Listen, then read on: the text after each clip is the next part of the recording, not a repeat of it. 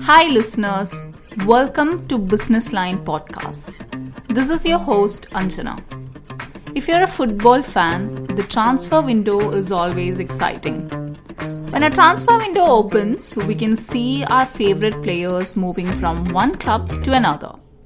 Recently, we have also seen that Lionel Messi moved from PSG to Inter Miami, and Ronaldo moved to Al Nassr. In the Indian Super League, the scenario is also not different because Kerala Blasters fan favourite Sahal Abdul Samad moved to Mohan Bagan Super Giants, and Edubidia moved from FC Goa to I League club Gokulam Kerala.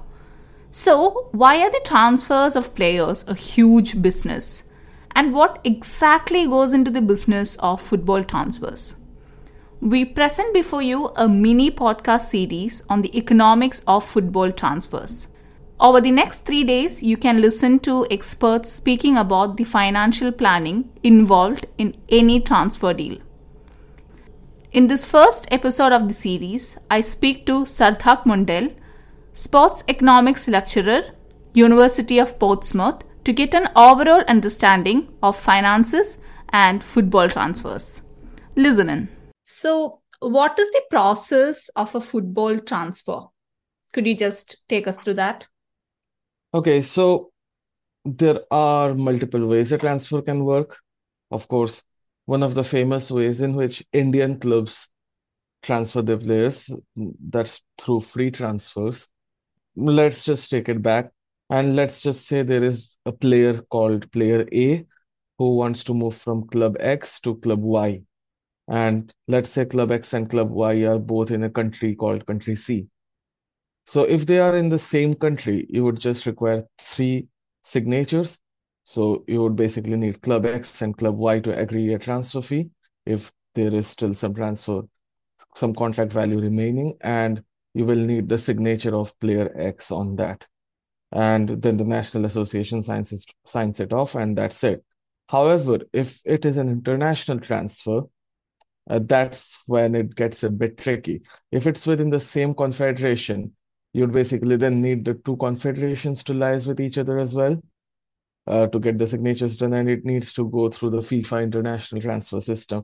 So, what do you think? What goes into the making of a good football transfer deal? So, what are the factors that you consider as the best? Like these factors can be, can be termed as the best deal, or it'll encompass a good football transfer deal. So, what do you feel about it? What are the factors that will affect? I mean, first of all, regarding any football transfer deal, uh, it just doesn't come down to the transfer. It comes to what the club is actually looking to get out of that player.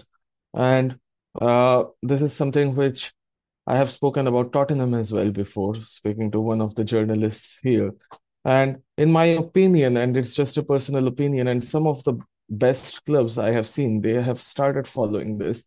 Uh, there are three types of transfer you can make. So one is a short-term transfer, short-term recruitment, one is a medium-term recruitment, and one is a long-term recruitment. So the short-term recruitments are you will probably be looking for some, say, short gap solutions, someone who will just help you achieve your required objectives for that season, and you will just move them on as soon as their contract is over, and you wouldn't mind losing them for free. Now, the medium term contracts, these are the players who are not quite at their potential yet. They might reach their potential soon, or they might not. And they might just work the way your club plays. They might not just at any other club as well. And these medium-term transfers are basically the transfer or forms the maximum transfer income backbones of some of the football clubs. So ideally, you say you buy these players at the age of 21 or 22 when they are just settling in. They have got some experience. They are coming good. They come into your club for about, say, 5 years or 6 years, and you sell them off towards the end of their contract to a club for big money and make some profits. Uh, you do not need them again because you can. I mean, it's just like they are good, but they are replaceable. And then there is this long-term player. This is basically the players around whom you build your team. And I wouldn't say there is any age limit of this player. So ideally, it would be someone who is around the age of 18 and 19, who are quite good at 18 and 19, and you see that this is the player around whom, or this is a group of players, say 5 or 6 players around whom we want our next 10 or 15-year strategy to be. So that's the long-term recruitment. Now, on the basis of a football transfer, now different clubs have got different kinds of players, and at the end of every season, the coaches and the data analysts and the board and everyone, they sit down and take a stock of the situation. What do we need? What do we need for next season? Who are going out? Who are coming in? Who might leave? We might actually like to sell on and get in someone new for a cheaper value, but a better player. So these are all the kind of things that ideally would make a good transfer on paper, but you do not know unless they actually play on the field because a player can break his leg in the very first training session. Do you find any significant difference between how the transfer takes place in India and in other leagues? I mean, first of all, there is no transfer market in India at all. It has just started, and uh, I believe to be very honest, the club owners in the Indian Super League, they do not really know what they are doing in terms of the player transfers. It's just a very n- nascent league. It's just coming up. Forget about long term. There is even no medium term strategy. There is only short term strategy. You do not think beyond the end of the season, apart from certain clubs like Mohun Bagan or Mumbai City Football Club, for that matter.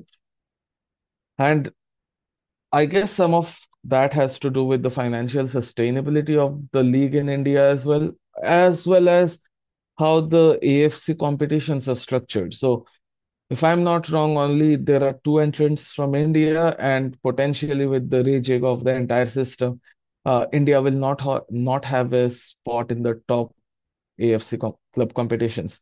So it doesn't make sense for some of these clubs to, for example, get very high quality foreigners when you are losing. I wouldn't say losing, I would say bleeding 20 crores a season, and you are not making any of that money back because you can't attract crowds. And you can't attract crowds because you are not good enough. People do not like to see you play. That's probably why the transfer market in the Indian Super League is not very developed. And another problem, which I have figured out when I spoke to a number of people who work in this Indian club scenario, is that there is this control of agents over different clubs. And it's quite possible for you to see when you go to transfer market. Just look at some of the clubs. I'm not going to name any clubs because I don't want any legal trouble. Some of the Indian clubs, and don't look at the players, look at the agencies they are signing from. They are signing players like 7, 8, 10 players from the same agency. And out of those 10 players, probably only one of them is playing for the first team. The nine of them are just there because it's like if you want him, you have to take the other nine as well. So that's some of the problems that is existing with the agents. The Indian agent agency sector is not really regulated by the AIFF as such. It hasn't been so far, but with the new FIFA exams and everything that has come in, I guess things will change. So this is another question that we all have in our mind. How do you decide upon someone's transfer value? Can't really decide someone's transfer value. It's basically like how much is someone willing to pay for it? If, for example, say if I have got a player, say X, who is injured out for 10 months for the entire season, and say another club comes in and says, "Oh, I am going to give you 50 crores for this player." I'm going, yeah, give me, I will take it. And there is no way to decide a transfer value of a given player. There are some ways in which you can calculate the value of your assets, and players are counted as intangible assets. So you can calculate on the basis of what is the value that is remaining on their contract, how much you are paying them. You can have a calculation on the basis of that. There are some frameworks which take in account the statistics from previous seasons as well. And there is one good framework that has been developed by Laurie Shaw. So Laurie Shaw is the head of data analytics in Manchester City. So he basically calculated it to the players' wages. So it's basically the wage should be equals to 19.4 multiplied by the value of the player into square value of the. There are also different ways in which different clubs value a player. The only way you can value a player is what's the net book value of the player, how much value the player has remaining, because the accounting system doesn't allow for anything more. But there are different ways in which Manchester United values the player as well. They take into account the media rights and the image rights that goes on the social media and everything else as well to put the value of the player. So they also put in account, okay, how much this player is generating on the social media through the club accounts. And they have got various AI tools to do that, something of which not a lot of clubs have yet adapted to. So that was my next question actually. So while I was doing my research for this particular story, this is something that I came across, like TV revenues, merchandise, all this will be a part of, while making a deal. So I think that observation is right then. This has been since the 1984s. I mean, we all Yeah. know the first athlete who basically got a revenue out of his merchandise is Michael Jordan through the Air Jordans. Uh, and uh, I am like, okay, this absolutely needs to be there, because if a club is making money by selling the rights of the player, the image rights of the player, the player definitely needs to get some value out of it. It usually isn't just attached to the player's wages and the transfer value. It usually is sometimes attached to just separate image rights clauses. So, for example, say a player is saying, okay, you are earning £50,000 a week. That's your basic salary. This is your appearance fees and all this stuff. Okay, but now if you make appearance in this social media events, we will give you 1 million per event or 500,000 per event. Or if you make this social media post on behalf of the sponsor will pay you this amount. So this usually is not just attached to the wages. These are usually separate. And some players like to keep it separate because they just want to say, okay, if I do not feel like doing it, I do not want to do it. And I do not want to attach it to the wages and clauses of my contract for that matter. Another question that I had in my mind was that so we have seen a drastic change when it comes to Cristiano moving to Al Nassr, and we also had Messi moving to Inter Miami, and we had seen that kind of a trend where people are moving out of just their comfort zone, and great players are moving to different leagues in new countries altogether. So what can be the core reason behind it? Is it all about money? I mean, definitely money plays a factor in all of that. And after dedicating so many years to the top league, I mean, like, of course, players like Messi and Ronaldo have earned that sort of money. But for example, some of the players like Ruben Neves, who is also playing in Saudi Arabia, if I'm not wrong. So the amount of money they are getting is life-changing through that contract. And I do not see anything wrong. So, for example, if an Indian club is willing to pay that sort of money for that sort of player, happy to have him because it would just improve the quality of the football. What I think what is happening at Saudi Arabia is they are kind of replicating the strategy that has been used by Japan in the lead up to the 2002 World Cup and in their bid. So Japan, we know Japan is one of the powerhouses of Asian football right now, but it was not the case. I believe before 2002, they have never qualified for the World Cup. After the 1994 World Cup in the J League basically signed 11 players of the national team of the Brazil team that won the World Cup, and there are a lot of other players. So they improved the capability of the league, and they basically, although Japan didn't qualify for the World Cup, that basically made sure that there were eyeballs on that league, and that proved that, okay, the quality of the football is good. Maybe the nation can really host the World Cup and it would give them a springboard to become a real force.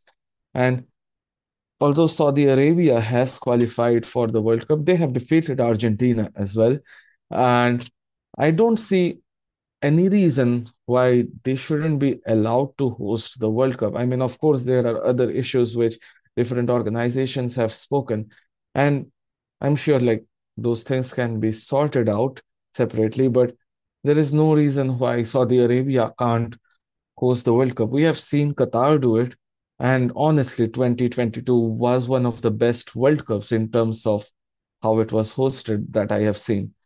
So there is no, and it is again going to be a joint bid, if I'm not wrong, between Saudi Arabia, Egypt, and some other country, probably Morocco or Turkey. I don't know for that matter. But this footballing strategy is entirely related to Saudi Arabia, improving Saudi Arabia's image as they lead up to build the 20, bid for the 2030 World Cup. Thank you so much, Sardak. It was a pleasure talking to you. Listeners, thank you for tuning in. We will be back with the second episode of the series tomorrow. Till then, this is your host, Anjana, signing off.